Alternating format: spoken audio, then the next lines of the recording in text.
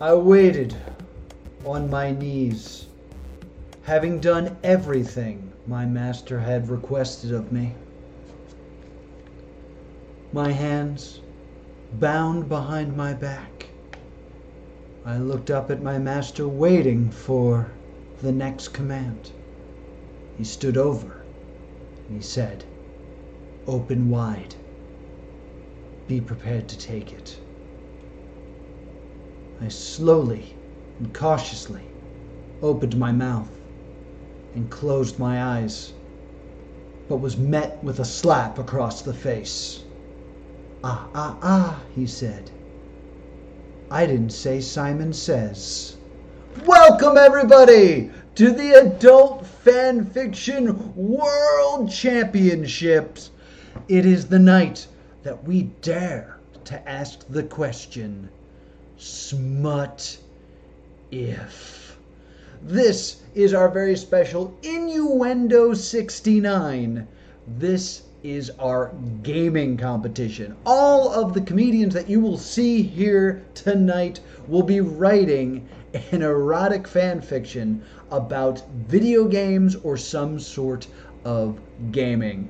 I'm your host, TV's Noah, here for Plus 2 Comedy, and I am happy to be teamed up with Flying V for this fantastic second evening of tonight's festivities. Second evening of tonight, second evening of this 3-day festival of smut. So to get us started, I'm going to ask Navi to join me from the Flying V so we can tell you a little bit about tonight's show. Hey, it's Navi! LOL. What's going on, Navi? Starting off strong. What's up, Noah? It was bound to happen. It's all good. How are you doing tonight? Night 2. Yes, yeah. This is taking a lot out of me, but I'm excited for a very exciting night. I'm already stumbling. This is bad. No, I mean it is night 2 of tonight, so we've had multiple nights. By the way, I don't know if you're seeing our personal chat. There's 4 new names for the wheel. 4 new names for the wheel. All right, I'll pull up the wheel while you tell us a little bit about what's going on. Absolutely. Hi, everyone. How's it doing? Navi here. He, they. I'm the artistic lead of Flying V's R&D department, which is primarily responsible for all this wonderful nerd shit that we do, including the Adult Fan Fiction World Championships, which, as Noah mentioned, this is night 2 of a 3-night spectacular. Yesterday we had Pen and Kink, our literary night. Tomorrow night is Blood and Butts, our horror night. And tonight is Innuendo 69, our gaming, video game, board game, tabletop game night, etc. Before we get started, I just have a few to thank our sponsors. Yes. To tell you a little bit about ourselves, because we are sponsored for this event. Yeah, we have sponsored 2 smut. amazing sponsors who are sponsoring the literary smut world. First and foremost, again, Flying V, we are a nerd pop culture steeped performing arts company based out of the DC metropolitan area. That is the Washington, D.C. metropolitan area, not the DC Comics metropolitan area. In addition to fan fiction, we also do theater, we do pro wrestling, we do workshops, we do all sorts of events. You can find us at flyingv.org. We've got some other events coming up, including a big wrestling show at the beginning of next month. And Catherine, who is a member of our leadership team, should be in the chat right now, dropping helpful links, bios, and info about all of the people who will be performing tonight. And, we'll just be providing good moral support. Everyone be sure to say hi to Catherine in the chat on the Flying V handle. All right, let's hit these sponsors real quick. First and foremost, special thank you to Uberlube for sponsoring some of the prizes for tonight's proceedings. Yes. Uberlube, like I did last night, I'm just gonna read their copy because their copy it's pretty straightforward and to the point. Uberlube believes in focus and simplicity, not just in our products, but in how they do business. Rather than modeling their approach on the restaurant that serves 50 mediocre food options, Uberlube is focused on doing one thing right every time, producing the best personal lubricant on the market. Visit uberlube.com for more. And each of our contestants, our winners, will receive a Uberlube prize. In addition to a $50 to the winners. Yes. And our winner of our raffle, which we will talk about a little bit more real quick. The winner of our raffle will also win a week's worth supply of Uberlube. Yeah, it's enough for a slip and slide. Yeah, you could set it up for the slip and slide. Just be sure to clean the slip and slide first. And additionally, we are sponsored by Sugar. Sugar is a lesbian-owned, multi-gender operated, for-profit, mission-driven sex toy shop. They're based out of Baltimore, Maryland, but you can shop their store online all over the world at sugartheshop.com. By providing education and toys in a shame-free, sex-positive, fun environment, they help people of all genders and orientations experience their own unique sexuality with shameless joy and passion. Last but not least, I'm going to talk about the raffle real quick. You may have noticed that we were talking about this raffle. I know you had it in your pre-show. That was great. If you donate now, like we are in these are the last seconds you have to donate to get your names on the wheel. Each name you submit gets you an entry in our raffle for the Smuttif prize package, which is a $230 value. Yeah.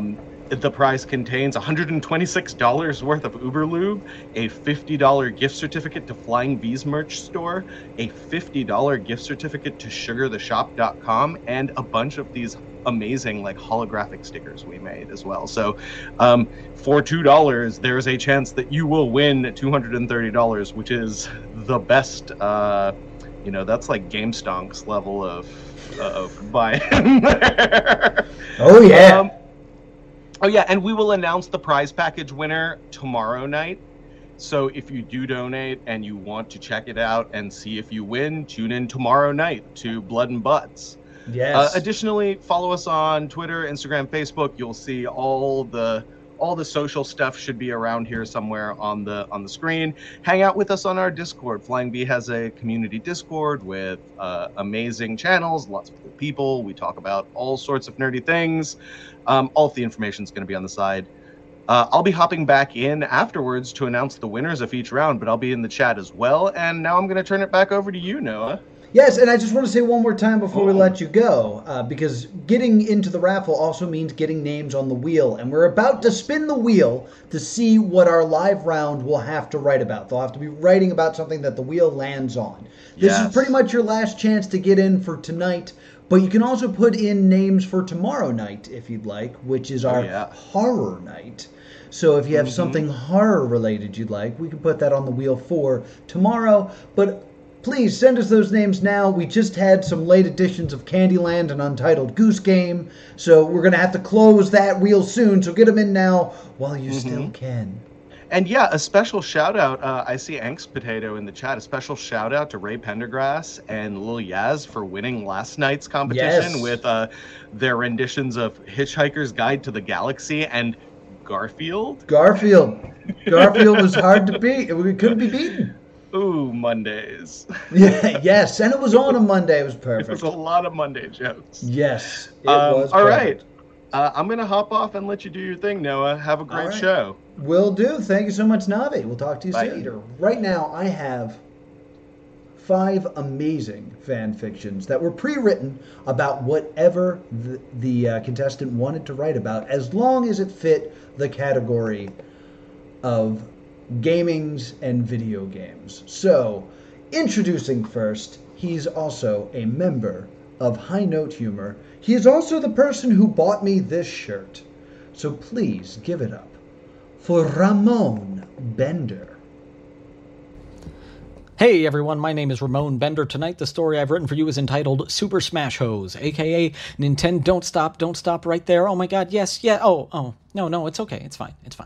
In which I attempt to sexualize, defile, and desecrate all 82 characters of Smash while including as many kinks and as much weird shit as I can think of, because this is a shame-free zone unless that's what you're into. I'm not going to bother with a framing device, and I've got to go fast because there are 82 characters. Also, try to guess which of the kinks I've included is TV's Noah's favorite and spam it in chat. That would crack me up. Mario and Zelda were really getting into it. He pulled out his stubby little mushroom, but it grew twice as big as Zelda unleashed wisdom and courage, which is what she had named her tits. As Mario began to go down her pipe, there was a cloud of smoke, and she transformed into Sheik. "Oh, you want to play a dress-up? Let's go," Mario said, and put on his doctor's coat, becoming Dr. Mario. Roleplay. Nearby, Donkey Kong had grabbed Jigglypuff by her Superman curl and was preparing to cram his massive donkey dong down her throat. "Jigglypuff," it said as several feet of monkey meat entered mouth, throat, esophagus, stomach, and upper intestine. Diddy Kong and his tiny little Diddy Dong wouldn't be much help, but he jumped on Donkey's back and used the Great Ape's tie to choke him, causing DK to expel a nigh-endless torrent of banana-flavored monkey milk into Jigglypuff, whose fortunately elastic body was able to hold it all in as she grew bigger and bigger. Dixie Kong was there too, but only as a trophy because that's how Nintendo feels about women. Erotic asphyxiation and expansion. Nearby, nobody wanted to fuck Luigi. Star Fox and Star Wolf had finally broken through their extreme sexual tension and locked themselves in an R-wing, while they rolled over and over again way too fast at each other, playing the range game until one was caught out of position, and then they rolled way too fast together inside each other. Peppy Hare told them to do a barrel roll, even though he was just a trophy, because that's how Nintendo feels about rabbits. Hate fucking. Cloud and Sephiroth edgily watched those two bitter rivals overcome their self-doubt together and edgily followed suit. Turns out both of them had sad little edgy peckers that they overcompensated for with gigantic edgy swords. Also, it was super edgy. Like so edgy. Like 25 years of Rule 34 finally coming home to roost. I'm counting this one as edging because that's what that means, right? Ness, who doesn't participate in this story because he is canonically 13 years old, was doing what all 13-year-old boys do and blasting himself over the edge again and again because it was the most interesting part of his kit. Nobody wanted to fuck Luigi. Roy, Marth, Ike, and Byleth were all standing nearby each other trying to get their relationship statuses high enough for a foursome, but none of them realized that they'd made a wrong decision 6 chapters ago and would have to try again on a different playthrough. Mega Man, being a super fighting robot, was built without a dick, but he chucked a couple lemons at King Dedede and managed to absorb his royal penguin pecker, which turned Mega Man purple for some reason and gave him limited charges of ice-cold cock, which he used to fuck Pac-Man to death. I'm counting this one as pegging because it wasn't Mega Man's real wiener. The Pink Ice Climber, I'm not going to assume their gender because a gender-assigned colors is a stupid idea, had hiked their parka up and was getting absolutely railed by Trucker Hat Terry. The Blue Ice Climber was stuck against a wall on the other side of the map. Cucking. Pikachu was eating Pichu whole and alive because hamsters eat their own young sometimes and because I decided to include Vor. The Pokemon trainer was really regretting not having a Gardevoir while Squirtle lubed Charizard up. Also, I don't remember what Bulbasaur's second evolution was, but who cares? Fuck Bulbasaur, he's trash. Don't at me. At TV's Noah. Yeah, said Link seductively. Ha, said young Link. Up, up, up, said Toon Link in agreement, and the three of them pulled out their master swords and started a triforce of 69ing. Self-cessed and hentai. Falco was getting his cloaca absolutely... Falcon Punch! by Captain Falcon. I don't even know what else to say. We all knew that one was coming, right? Falcon Bestiality! At this point, I gave Nintendo my credit card information, and Sora showed up. He was probably 18 plus because of time skips that happened outside the main games that you would know about if you were a real fan, and he was looking for a friend with a lot of heart power, or whatever. It was actually really unclear and kind of didn't make a lot of sense. Of course, he found Joker, leader of the Phantom Heart Thieves, and together the two of them went on many fantastical adventures together and became great friends and totally never hooked up or anything. They kept it straight platonic. So, asexuals. The three Mii fighters that all looked suspiciously like me were propositioning Luigi, but he turned them down because Luigi has standards. Pyra was relentlessly gagging down Wario's gnarled crooked wang, which is exactly the same shape as his mustache, until she transformed into Mithra, whipped out her own massive Xenoblade, gave Wario a gold coin, and pounded his hairy pimpled ass like it was a minigame. Wario loved every second of it because he was pretty sure Mario wasn't into that sort of thing. So, Futanari and prostitution. Steve, which is apparently the name of the Minecraft guy, was desperately trying to give it to Meta Knight, but it just wasn't working. It was like trying to shove a square peg into a round hole. Puns. The Piranha Plant and the hero from Dragon Quest, which is basically Japan's national pastime, were locked in a strange armless embrace. When the hero whipped out an impressive pixelated cock you could sort of see if you squinted. The Piranha Plant took it all the way down, then down into its pipe, then back up, then down, then up, then down again. Once the hero had blown his heroic load, the piranha plant spit it directly at Luigi, who nobody wanted to fuck. So dendrophilia and that weird Japanese censorship laws. Princess Peach was just lying around naked, not doing much of anything, really. Softcore. Greninja was using its huge tongue to Shibari the Wii Fit trainer, who was totally into that sort of thing. You know it, we all know it. Don't even act like you haven't thought about it. In fact, I'm declaring it canon right here and now. Don't at me, Nintendo. Actually do, because I've got ideas. Bondage. Bayonetta, who is actually canonically into bondage, was stepping all over Kazuya with her high heels and calling him naughty.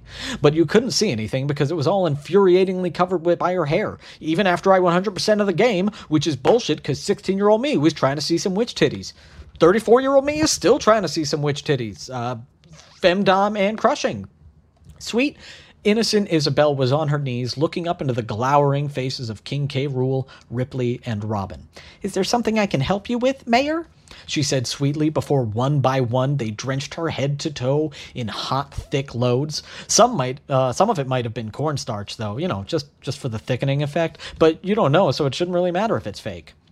"Oh, these villagers are very rude," she gurgled from under a protein face mask as thick as a stack of flapjacks. Bukkake. Also, Mr. Game & Watch was watching, so voyeurism. The Inkling was making use of Rob's seldom-seen magic wand feature, grinding the sleek, futuristic robot into her little squid until she inked all over him and he shorted out, squirting. One by one, Olimar shoved every Pikmin he had straight up Sonic the Hedgehog's tight little golden ring until, filled to the brim with ambulatory roots, the hedgehog curled into a ball and began spinning. "Gotta go fast," he whispered to himself through tears and gritted teeth. Faster and faster he spun until he launched himself into Samus Aran, causing enough damage to shatter her suit, and she became Zero Suit Samus. Sonic lost all his rings. This is a new kink I just invented. I call it speedballing. Incineroar and Lucario were yiffing the absolute shit out of each other. Furries. Banjo-Kazooie and the Duck Hunt dog were 69ing, but since they each had a bird on their head doing the same thing, it was more like 138ing. Math. It's at this point I realized I might be running out of time because there's still like 20 characters left. Min Min and Yoshi had Snake tied up face down, just whipping the crap out of him. Min Min with her long arms and Yoshi with his tongue. Every time Yoshi whipped him, he made a blam, blam sound, and then Yoshi swallowed him and popped out an egg. Snake had had enough, and from inside the egg he was shouting his safe word. "Snake? Snake! Snake!" So whipping and also that egg thing's gotta be a kink. Lucas was... Oh my god, Lucas is another child. Why are there so many children in this game? Lucas stayed out of it. Abstinence. Nobody wanted to fuck Luigi. Involuntary abstinence. Ganondorf's huge green feet were laid out bare. He was blindfolded and waiting with bated breath. Pit brushed Ganon's foot with the feathers from his wing, gently at first, but then more and more rapidly, until Ganon couldn't contain himself and he burst out laughing like the big, uninteresting villain he was. On his other foot, Palutena was showing none of Pit's gentle escalation, and was greedily slurping up and down the one-note bad guy's calloused foot, even getting in between the toes, just like really getting in there. So, there's your foot fetish and your tickling. That one's for you, Tarantino. Bowser and Bowser Jr. were just like really getting all up in there, and then they... like an ice cream cone. So, incest and pedophilia. That one's for you, Kevin Spacey.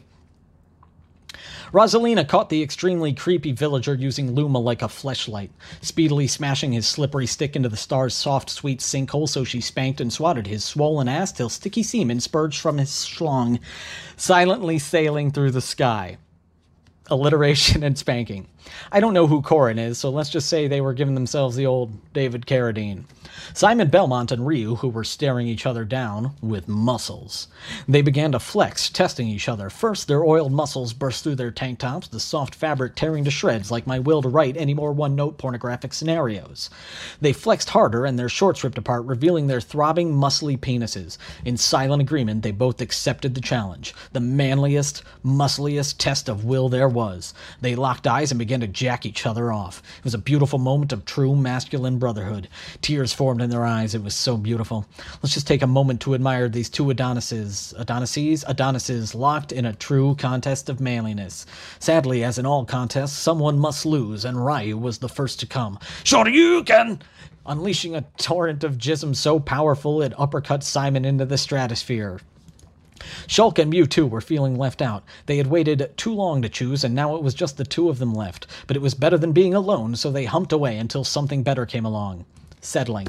And there you have it. That's all 82 characters of Smash Bros. Getting looted. I don't think I missed any. Oh, Kirby! Kirby crash-landed his star and beheld the abomination before him, and he looked and saw that it was bad. It was time to reset everything. He opened his mouth and sucked. He sucked harder than he had ever sucked before. Harder than you can imagine. No, even harder than that.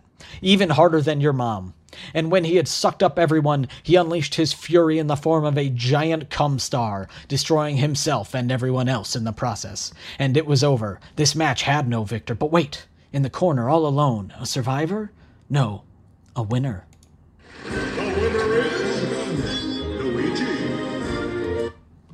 That's my time, guys. Thank you so much. Sorry if I ran a little long. Enjoy the rest of the show. Ramon Bender. Whew, that was a lot. For those, Miss Piranha Plant. I like the idea of the chat sitting there with a checklist, like, Miss Piranha Plant. Yeah, and no Master Hand. What do you know? But that was Ramon Bender. Tease in the chat. Whew, for those of you wondering, my kink is Luigi not getting laid. I'm going to bring up our next contestant.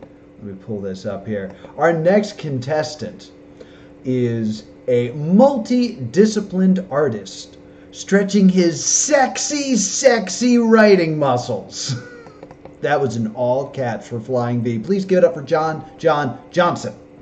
It was the year of our Lord 2021 when I decided to leave my sinful life on land and set out to find life anew on a deserted island adventure.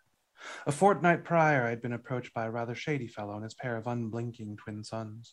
He spoke of a life of freedom, free of the temptations and burden of the city. He cajoled me with words of a simple life, building from scratch, catching bugs and fishing, bonfires and celebrations, a world with friends where I could exist free of my desires. Like the Puritans who ruthlessly colonized America, I could seek out this new land to impose strict carnal restrictions upon myself and live a life of relative solitude amidst the picturesque views of an island paradise. You'll be welcome at Peen Isle, this charming little man had said, and I believed him with all my heart. And so with nary a word and leaving everything behind save some of the clothes on my back in a suitcase, I set out in the dead of night to meet my shady benefactor at the docks, where I and a few others boarded a rustic seaplane and departed for Peen Isle. Our benefactor, one Tom Nook, showed us the resident services tent before revealing that he was charging us for our escape. I knew there had to be a bit of a catch, but it was too late. My life was far behind me, and I desperately sought the respite of this island paradise. I had escaped economy only to find economy at the hands of this family of capitalist crooks. My compatriots, Goose, Canberra, and I set up our tents, which after some time on the island and many loans from the scheming and thieving family became homes. One by one we were joined by new islanders and shopkeepers who brought vibrancy and company to our little paradise. Among them, Tammy, whom I thought at first I liked, but her constant chirping of the word chimpy grew grating and harsh in my ears. Out of petty spite, I built fences around her home, trapping her away from myself, and on the occasion she'd escape, I'd chase her with my trusty net to send her scurrying. After perhaps only a week, she moved away, stating no hard feelings, but I knew that the resentment had grown between us. I hoped I never saw her again. And for a bit her plot of land remained empty, which suited me fine. I was living my life free of desire and sin in this idyllic place, and we'd spend nights by a bonfire or out in the forest watching for shooting stars. On occasion, when the wanderlust bit me, I would take the seaplane to another island where I could explore, search for resources and other such goods to bring back with us. On occasion, I would encounter someone vacationing on one of the numerous islands. We'd engage in some light banter, and then I'd go about my way. But on one such fated encounter, I was making my way through a copse of trees, a small pond teeming with fish to the south of me. I had seen the signs of a campfire earlier, indicating that perhaps this island had a visitor as well, and as I emerged from the tree line, his visage struck me like a thunderbolt. For the most part, I was as tall as any of my island neighbors, but he stood at least half a head taller than I, so for the first time in months, I had to raise my head to meet his eyes. Oh, his eyes, gentle yet piercing, somehow both soft and stern, the keen eyes of a predator, but with a kindness that gazed deeply into the darkest crevices of my soul. I stood slack-jawed as my eyes traveled from his powerful thighs to his trim waistline, his broad shoulders and strong chest, up to a thick neck, to his killer's beak, and to those eyes once again. Wasn't expecting to run into, well, much of anyone out here, wherever here is exactly. Anyway, I'm Apollo, and you're from Peen Isle. Wasn't expecting to meet and greet on this tour, but then again, I wasn't sure what I was expecting to find out here. When he spoke, his voice rolled through me like a distant thunder, shaking the very atoms of me loose. Something about him excited me while simultaneously filling me with dread. I had come to Peen Isle to escape the lusty temptations of city life, but here on an island in the middle of nowhere, I was alone with one of the most gorgeous creatures I had ever beheld. I looked over his yellow jacket, tightly clinging to his form, and dark, sensual thoughts flooded my head. I had to tear myself away from this magnificent specimen, but I remembered that the wretched Tammy had left her plot of land vacant. It's good to step away and look at things from a distance sometimes. Apollo had turned his head to look out over the sparkling ocean, shimmering beautifully in the moonlight. Like, I'm looking back and wondering maybe it's time for me to make some kind of change, shake stuff up. And before I knew what I was doing, as if the strings of fate itself had pulled me towards this, I asked, "Want to come live on my island?" He turned suddenly to me, piercing me with those beautiful eyes of his. His face lit up in surprise, shock, and perhaps joy. Are you really asking me to move to Peen Isle? That's quite an invite. I almost don't know what to say, which ain't usually a problem for me, and you like it there, right? Everyone as neighborly as you? My gaze traveled up and down his body again.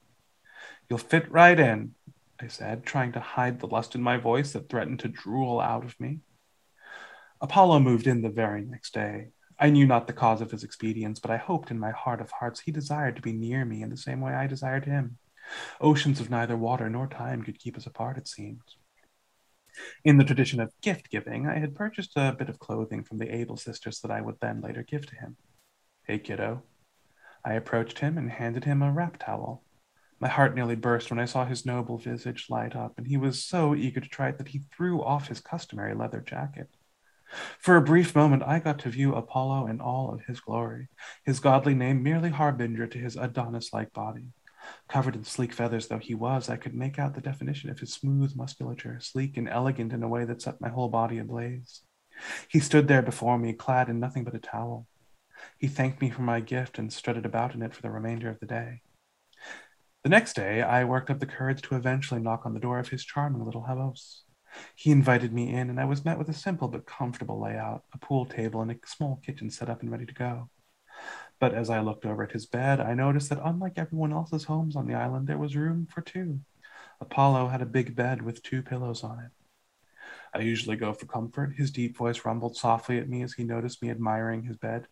That's why I love this rattan bed.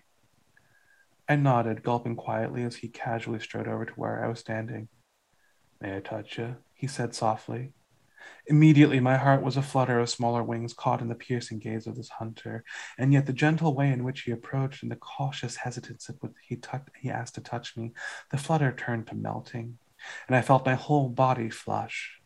I nodded wordlessly as he wrapped one of his wings around my shoulders and rested his head against mine, and for a moment all was warmth and tenderness. Slowly, my arm snaked around his trim waist, and we both let out a contented sigh together. I'm glad you came to visit, kiddo. My place isn't much, Pa. I shifted slightly in his embrace so that I could meet his eyes.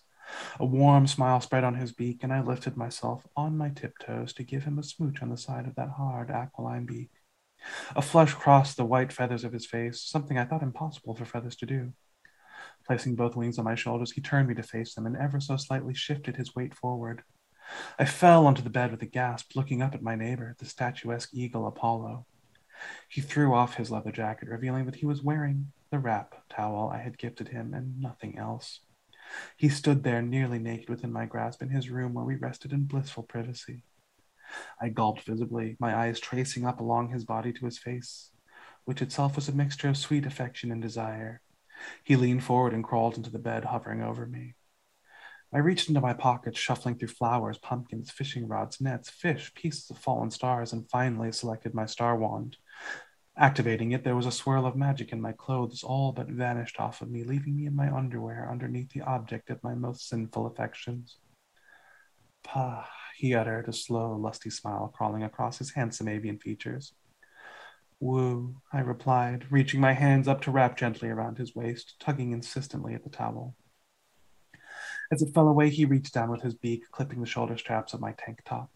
My clothes fell away, revealing my own modesty as we both admired one another. I caressed his cheek and strong beak with one hand before pulling him down, and his body alighted atop mine. I kissed his beak a few more times, listening to the soft grunts and low, rumbling moans. Kissing down to his neck, I felt his whole body shiver in anticipation and sensation as his wings began to caress and explore my body in turn.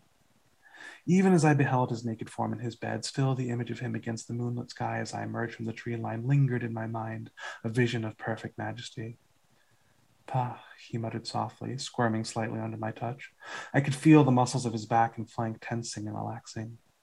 Woo, I replied, one of the few phrases I could even think to utter at this time, one usually reserved for celebrations. I embraced my lovely, powerful raptor to me as we explored one another's nude bodies carefully, methodically, and lovingly. Over the course of the night, we found the spots that tickled, excited, and pleased the other. Our eyes locked together for much of it, and we found ourselves giggling, laughing when we found new horizons.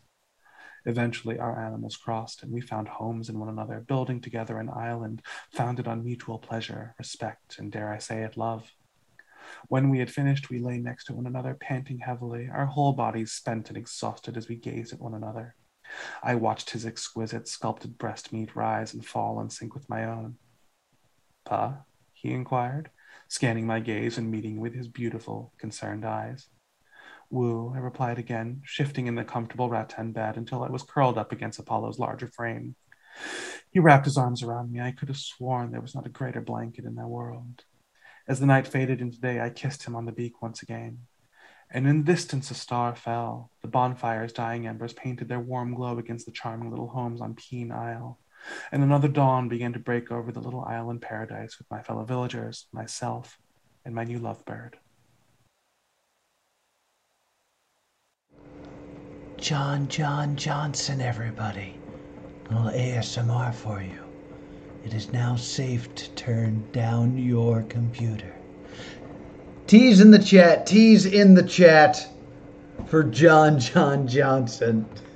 Didn't want to startle everybody. Everybody who turned up their computer real loud and then was terrified that I was going to come back screaming. I wouldn't do that for you guys. That would be terrible. But John Johnson, yes, cheese in the chat, as I bring up our next contestant. Based off of the bio I have here, I have to do the Kenny Omega intro for. So I'm going to do the Kenny Omega intro probably every night, but this is our lucky winner. Your next contestant is a playwright, occasional dramaturg, and arts administrator. Their weird little queer plays include Patronage, A Sex Thing, or a bunch of liberals get uptight about social political implications of their desires, and Untitled Calamity Jane play, to name a few. You can follow her right now on Twitter and Instagram at Katie Has Opinions. Currently based out of Brooklyn, but originally from North Carolina, please give lots of T's in the chat for Katie Frazier. Go. Oh, hello. I'm Katie Frazier, and this tale is called Marnie's Upgrade. Winter, day 15, year 1. Marnie was hoping for a quiet morning. Maybe she could spend some time with the cows. But the moment she opened shop, someone was at the door. I didn't think you were such an early bird, Marnie said. Normally the farmer is the only one buying livestock at the crack of dawn. Clint lingered in the doorway. He was breathing heavily and clutching a strangely shaped bundle he had wrapped in his heavy blacksmith's apron. Marnie smiled. She was used to seeing Clint alone at the Stardrop Saloon, barely glancing at anyone. She'd always thought he'd be a bit of fun, if he ever stepped out of his shell. Don't just stand there, Clint. Come in. I didn't think you made deliveries. Marnie looked down at the awkward bundle in Clint's arms. It's been ready for a few days and you hadn't come to pick it up, he said. I have been busy. Is that the only reason you came? Marnie asked. Did having it laying around make you nervous?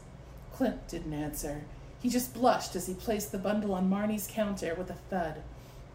He unwrapped it from his apron. There, glinting in the firelight, was a newly upgraded iridium strap-on. Or rather, an iridium cock, keenly sculpted by Clint's hammer, with iridium rings connecting it to a sturdy harness. The harness looked like leather, but it shimmered oddly in the light. That is quite an upgrade. You've certainly outdone yourself, Clint. Well, it's been a long time since I had a challenge like this, he said. But with quality ore, I can make just about anything happen. It took me ages to get that farmer to bring me 5 iridium bars. I must have put it on the community board 7 or 8 times. Clint sighed. That farmer does not go mining enough. Marnie gave Clint's arm a squeeze. You're so strong. Could you help me carry it into the bedroom? I thought only your close friends were allowed to enter your bedroom. Just this once, Marnie said. I'll make an exception. Don't worry. We'll be close friends by the time you leave. Marnie turned and disappeared through her bedroom door and didn't look back. Clint had a lump in his throat, like he'd just swallowed a strange bun. He mustered up his courage, picked up the iridium cock, and followed her. In her bedroom, something caught his eye.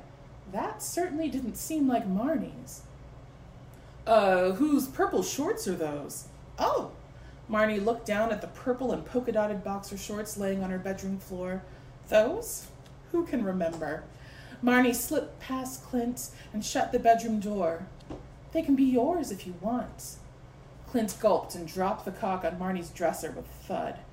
I'm happy to help and all, but I don't understand, Marnie. If this new equipment is too heavy for you to carry, then how will you, use it?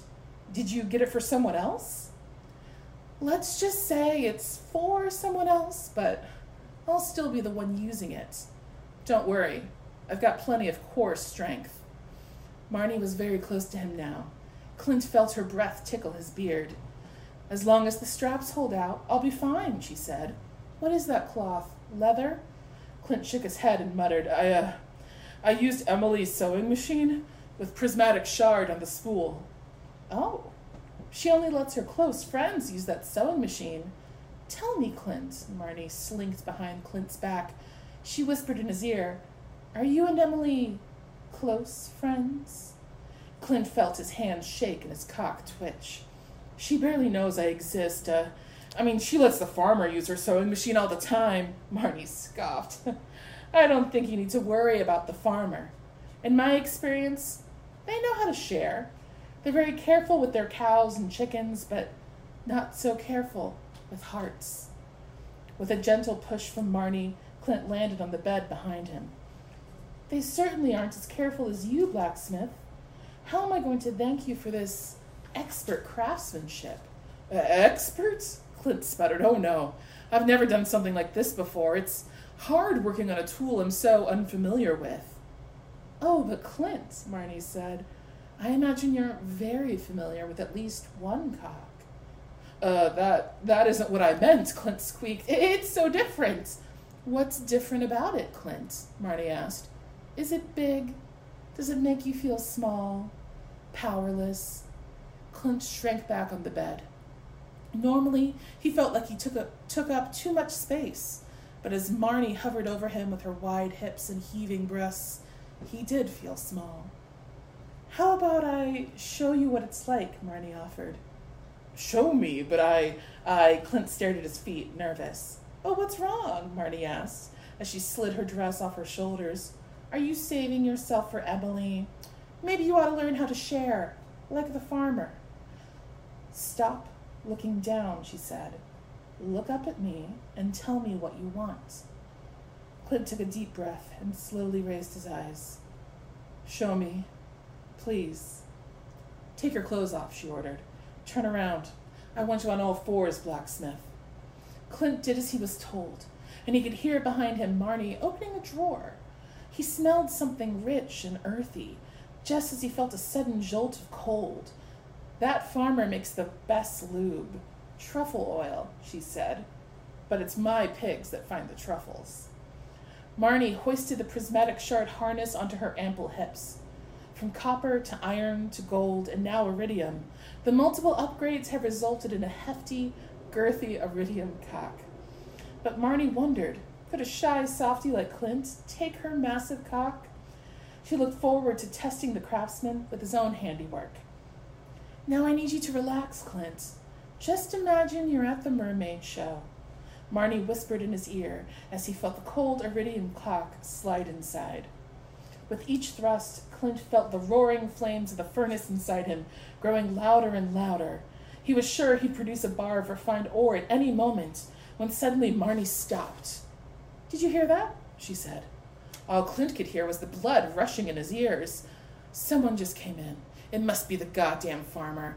They always run out of hay halfway through the winter. Clint's breath was ragged. Why don't they just get another silo? It's the copper bars. They just don't spend enough time in the mines. Marnie placed her hands firmly on Clint's hips. You have to stay right here. I'll be back.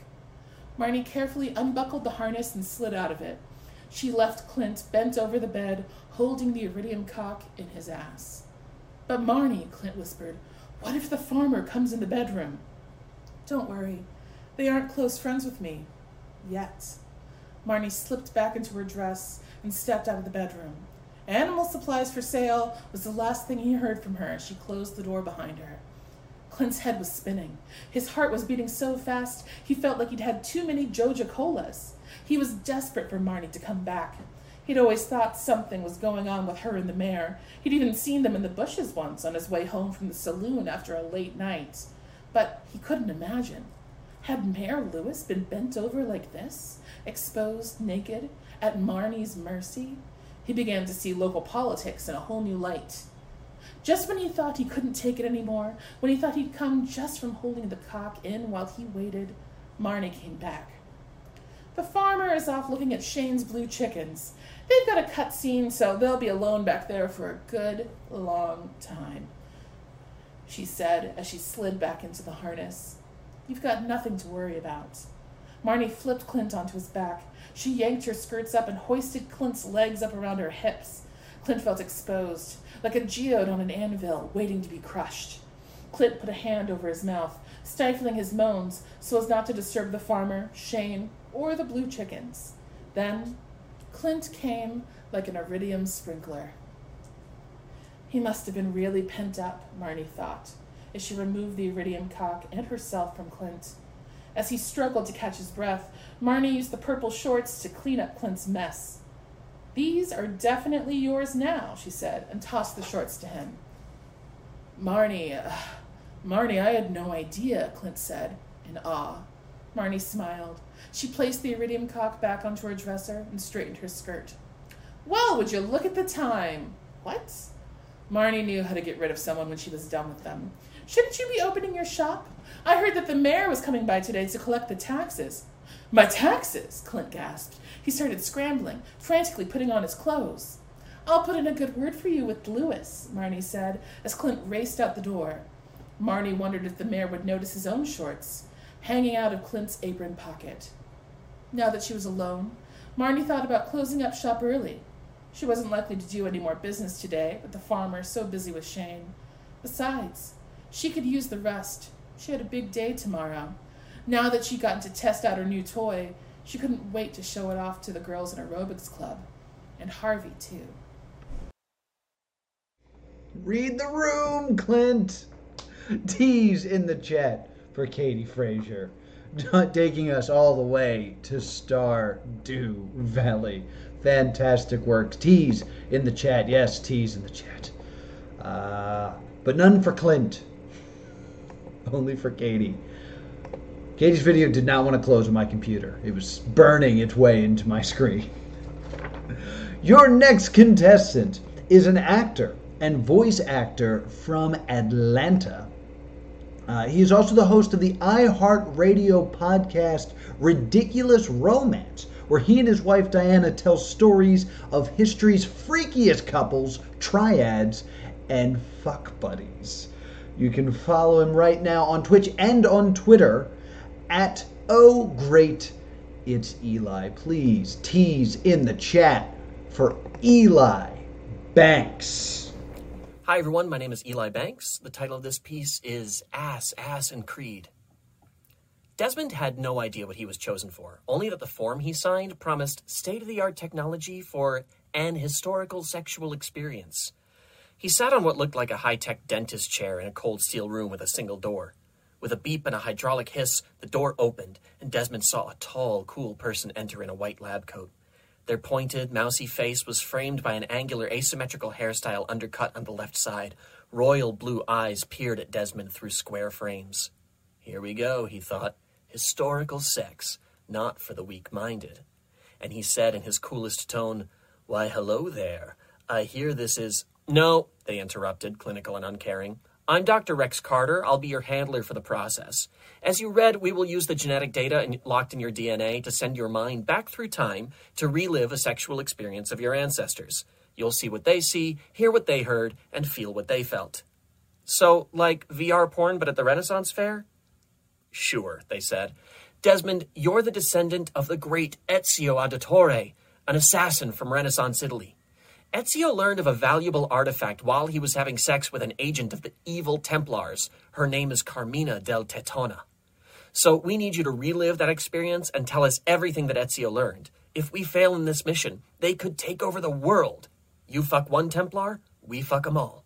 You'll do fine if you remember the Assassin's Creed. Nothing is true. Everything is permitted." "Everything's permitted?" he asked. "Well, no. Any major deviations to Ezio's actions and you'll desynchronize and ruin the experiment. So, you know what, just ignore the Creed part." They handed him something that looked like an electronic circus balloon with cables running off the end of it. "Here's your ECS." Desmond took it in his hand, confused. "ECS?" he asked. "Electronic cock sleeve. Look, I'm going to go out in the other room. When it's in position, just press the green button on the side and I'll begin the simulation." Desmond fumbled to get his dick into the ECS as he heard Dr. Rex exit and the hydraulic hiss of another mechanical door. He managed to slip himself inside the device, but it was roomy? He felt inadequate as he imagined whoever was using this before him. "Oh, wait, whoa, did someone else use this?" He pressed the green button. There was a quick suction noise and the sleeve vacuumed itself tight around him. A brief, "Oh!" escaped him. He heard Dr. Rex's voice from somewhere, but he couldn't tell where. "Your designated safe word will enter the simulation immediately. Please confirm your safe word." Desmond's eyes rolled back as he felt an energetic charge pulse through the ECS and start spreading through his body. The room around him began to digitally dissolve. He cocked a half smile and said through heavy breaths, "My safe word is safe word." The last thing he heard was Dr. Rex whispering, "Jesus fucking Christ," and the world went black. Suddenly, he was in Rome in 1490. The Colosseum towered in the distance. He looked down and realized that he was not himself. He was built like a stone wall, tall and rock solid. His calves were as big as calzones. His hips were sturdy and wide, and his ass had muscles he previously did not know existed. His torso was just a series of ridges and mounds coated in coarse, dark Mediterranean hair. He felt his jawline so sharp you could slice a pizza with it. It took him a moment to fully understand what was going on, but once he did, he knew immediately what he had to do. "Let's see what I'm working with here," he said to himself, stepping into a nearby alley. He went to reach below his waistband. "What is this, like a tunic?" He pulled a flap to the side and found another behind that. "Where's the opening?" He fumbled in what seemed like around 20 layers before finally finding the base of his cock. He followed it down and down and down. "What the hell?" he shouted, dropping all the fabric back down around him. "This guy's my ancestor? What the hell happened? Who fucked who in history that I lost access to this third fucking leg?" "Who fucked whom?" he heard Dr. Rex's voice from nowhere and almost fell over. "Get up," they told him. "You've got an appointment. Get going or you'll desynchronize." Desmond picked himself up and ran quickly to the Colosseum, amazed by his own stamina. Climbing the wall was tough, but there was some very important sex waiting at the top, and he was going to have it, for the fate of the world. There stood Carmina del Tetona. She was 6 inches shorter than Ezio. Her long, straight hair matched the sunset in its many hues of red and orange. Her strength was immediately obvious. Her neck, shoulders, and arms were just bundles of corded rope wrapped tightly around a frame that might as well have been solid steel. She wore sturdy but flexible armor that covered her from neck to waist, following her natural curves. Her pants, like his, were agile yet protective. Desmond wondered how many layers he'd have to go through to get into them. Carmina threw him a cocky smile. "I was beginning to think you would never show, Ezio," she said in a rich, beautiful Italian accent. She had a dagger drawn. "Homina, homina," he actually said. "You are the strangest assassin I have ever fought. That's why I could never bring myself to follow the orders to kill you." She sheathed the dagger and tossed it to the floor. "Now show me yours," she said, and in one swift move she had her hand under his robes and around his cock. How the fuck did she do that? He wondered. He cleared his throat. Yeah, you found it." "The Templars want me to kill you, to stab you straight through the heart," she whispered as she gently tugged on him. He was growing quickly, and he worried he'd collapse if this absolute dryer tube of a dick took his entire blood supply to fill. "But what if it is I who is stabbed?" she asked, and she grabbed the back of his head and pulled him down to kiss her. He felt her tongue burst into his mouth and wrestle with his own. Deftly, she pulled clasps at the back of his at his back and her own, and both their armor plates fell to the ground. "Yeah, that's good," said Dr. Rex in Desmond's head. Desmond turned his head away and whispered, "Seriously? Are you gonna, be here for all this?" "Look, you have to do exactly what Ezio did or you'll desynchronize," they said. "You don't want to do that, do you?" No, Desmond said quickly. "No?" Carmina asked. Yes. Let's all just keep doing what we're doing. I'm okay with that." Dr. Rex continued to guide him, and Desmond followed their orders, sliding his hand up beneath her tunic. Her breasts were large and heavy, and Desmond respected that she climbed the same wall he had while carrying these with her. "Take it easy now," Dr. Rex explained. "We're saving the world here. Try some foreplay, for God's sake. Yeah, there you go. Just cradle them there, gentle." Carmina kept kissing Ezio as Desmond followed Dr. Rex's orders. "Does this count as a foursome?" he wondered. Carmina started to take off Ezio's robes. "Okay," Dr. Rex continued. Now get your thumbs involved. Just circle. Yeah, just like that. Good. Just keep doing that for a second." Carmina put her weight against Ezio's body, and together they lowered to the ground. She threw off her robes, and her breasts hung heavy over his face. She lowered her left nipple to his lips as he slid his hand down her muscled torso and beneath her waistband. Carmina stopped him. "You just climbed the ruins of the Colosseum. Your hands aren't clean enough for that." "Oh, don't make sense," he mumbled with a tit in his mouth as he placed his hands on both her hips.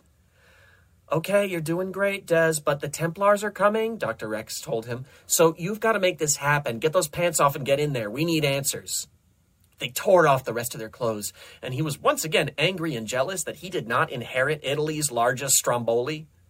"So tell me, assassin," Carmina said, "how do you know I won't just kill you now? Your armor is gone, and your hidden blade is exposed." The sun had almost set, and fiery reds streaked across the sky from the west to tangle with the violet hues of twilight in the east. Desmond echoed Dr. Rex's words. "Because you'd never let me die without knowing where the artifact is." "This is true," she whispered and slipped herself around him, sliding his gondola into her Venetian canals slowly. Her eyes rolled back as she circled her petite waist around on top of his. Desmond had to wonder how the physics of all this really worked. "Yes," Dr. Rex whispered. "Yes," said Desmond. "Yes," cried Carmina. "We're at peak synchronization, Desmond. Now find out where the artifact is." Desmond panted. "Then tell me, so if I die from passion in this moment, I'll die with the answers I seek." Carmina moaned louder. She couldn't think, couldn't speak. She was sweating, panting, and bouncing faster and faster. Desmond heard Dr. Rex making similar sounds. He was amazed he was actually lasting. This Ezio guy had some real skill. Carmina felt an explosion at her hips, which echoed through every part of her body, shooting energy from the tips of her fingers as she cried, Alessandro's tomb! Dr. Rex cried, Yes! Desmond couldn't believe it. He always came first. This was incredible. He was actually going to... "Okay, we got what we needed. Desynchronizing," Dr. Rex said. "What?" The gorgeous romantic sky from atop the Colosseum pixelated away and was replaced with the cold steel of the laboratory walls and ceiling. Desmond lay half naked on the awkward dentist chair bed with an electronic balloon around his dick and... Oh, shit! He came into the tube. Oh, seriously? He shouted. Dr. Rex came into the room, their hair a mess and their lab coat unbuttoned. Nice work, Des. That was everything I needed. Alessandro's tomb, who knew? What the fuck? He asked. You couldn't give me 3 more seconds? Look, Des, this equipment costs a lot to run, they answered. Every second you're in there is hundreds of dollars. Your zipper's down, Desmond said. Dr. Rex looked down and, sure enough, zipped up. Well, rest up. We've got a lot more to learn tomorrow. Tomorrow? Desmond asked.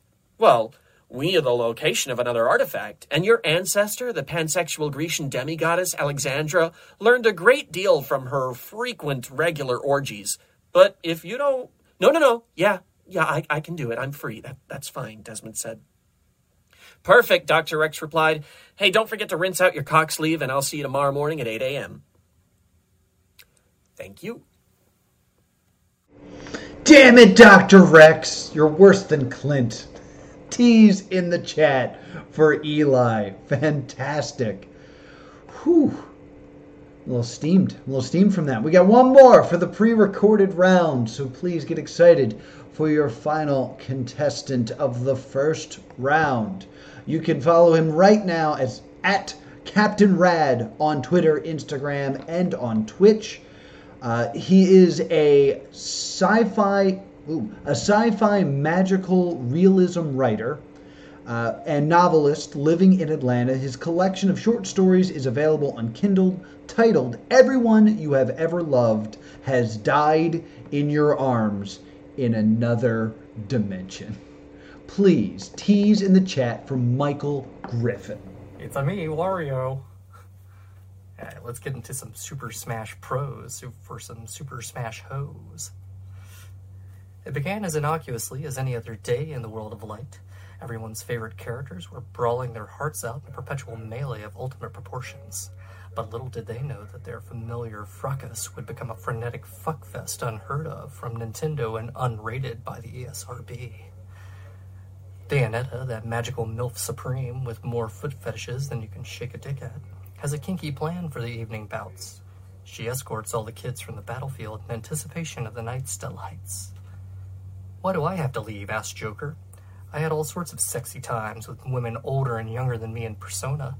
Go be somewhat problematic in your own fan fiction, young man, says Bayonetta as she locks the door behind Ness, Pichu, Young Link, Pokemon Trainer, Lucas, Toon Link, Bowser Jr., and Sora. With the underage competitors out of the way, Bayonetta summons all the proper competitors to the field. Friends, foes, and fuck buddies, I think it's time we tried a new kind of single elimination, she says, biting her bottom lip in quivering anticipation. I've cast a spell of horniness over everyone here to level the playing field. The rules are simple. If you get off, you get out. If you come, you go. Only one Smash Ho can make it to the top. Moans and murmurs from the crowd mark approval of her plan. This ain't the first time their tete-a-tete became a tit-a-tit. You can smell the tension as the countdown begins to the menage a multitude.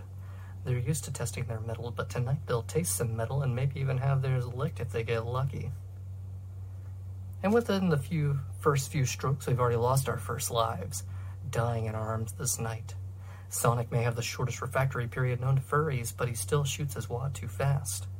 Inkling covers more than half the playing field with their sticky goo, a win by many measures except today's. Shulk and Mithra foresaw a saga of orgasms across the night and can't help but fulfill their own prophecies. Pyrrha has no choice but to succumb to the prominence revolt in her pants as well. With those fecund foes out of the way, the Battle Royale begins in earnest. Donkey Kong whips out his king-size donkey punch on Yoshi's cute little cloaca, a shower of eggs erupting in his face.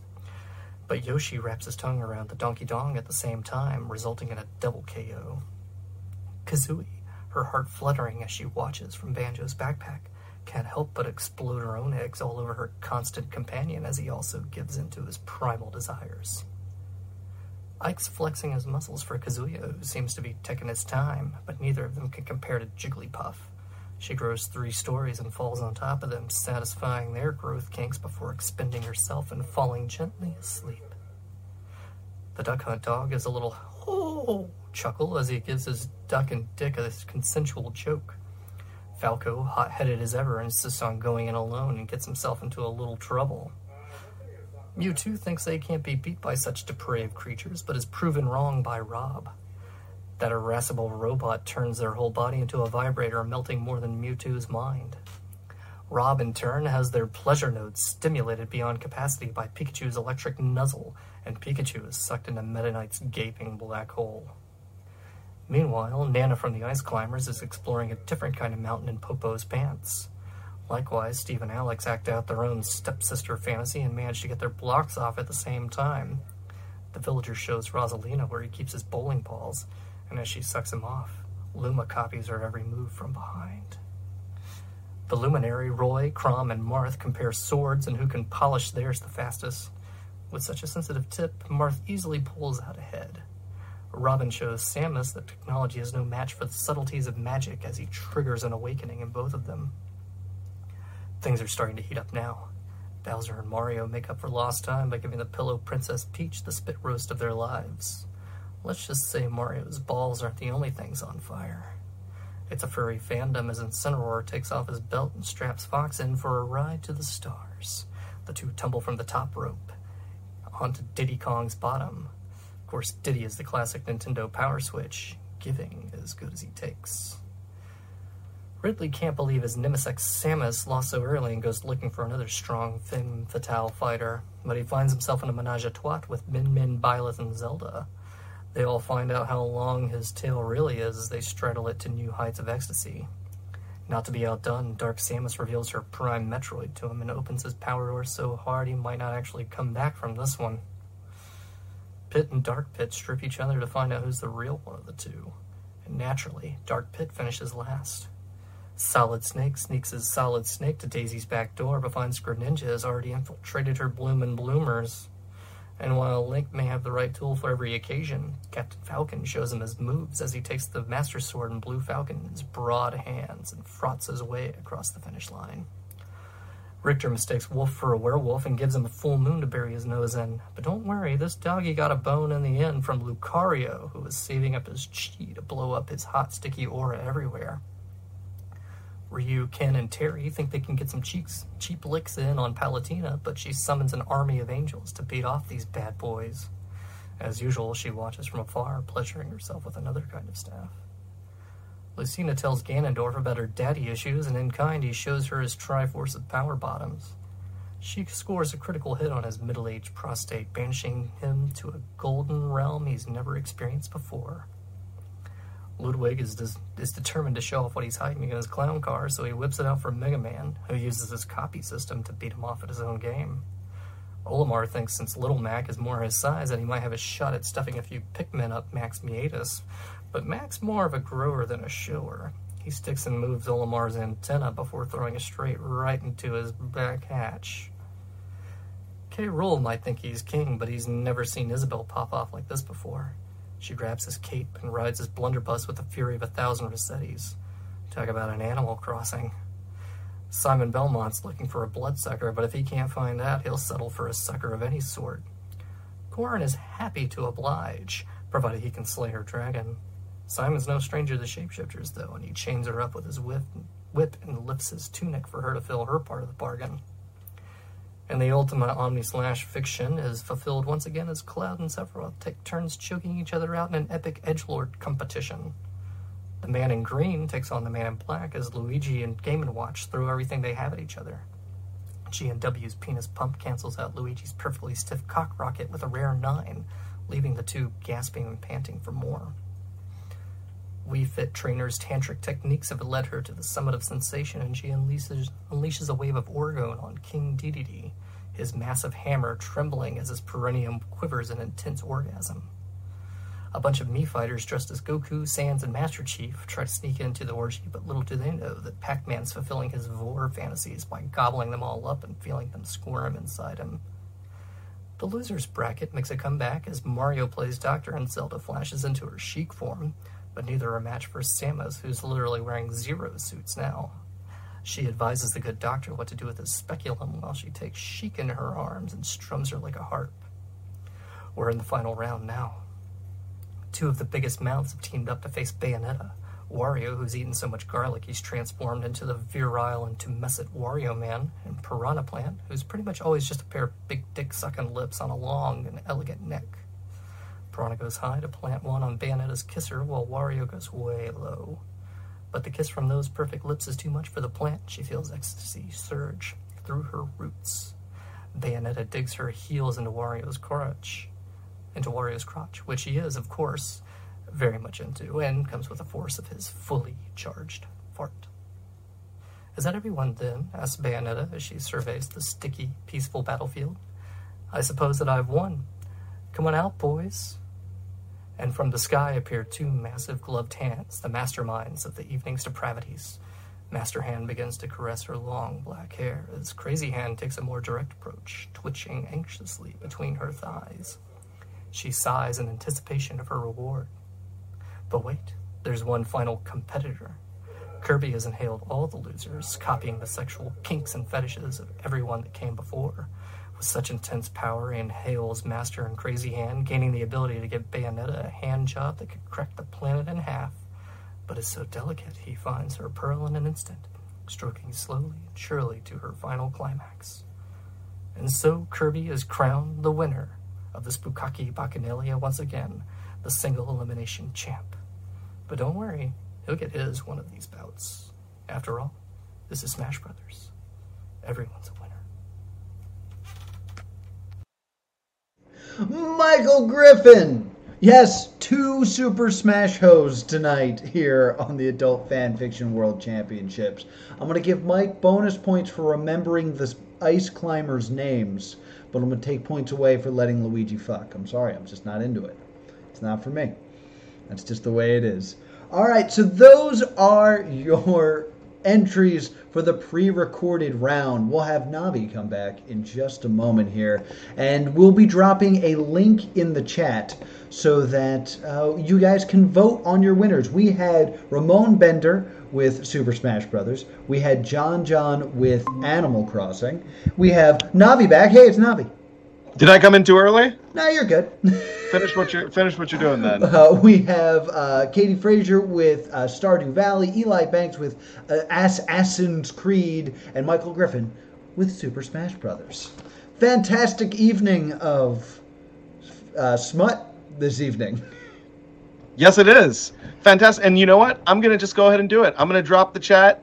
The link to the poll is in the chat right now. Go on and vote. Just a reminder, the winner of this round gets $50 as well as a special gift from Uberlube. We'll send you some lube. Please go vote, everyone. We must have a winner, and you've heard all of them, and they were hilarious. Yes. Yeah, I think we've got a clear winner here. All right, let me hear it. All right, and the winner of Smut If Night 2, Innuendo 69, the pre-recorded round is Eli Banks for Assassin's Creed. Assassin's Creed. Fantastic. Yes, congratulations, Eli. We will be in touch with you to coordinate getting you your prizes, but congratulations. T's in the chat for Eli. Yes. T's in the chat for all of our wonderful pre-recorded. Yeah, for Ramon Bender, John Johnson, Katie Frazier, and Michael Griffin. Great job, as always. I love this event. Yes.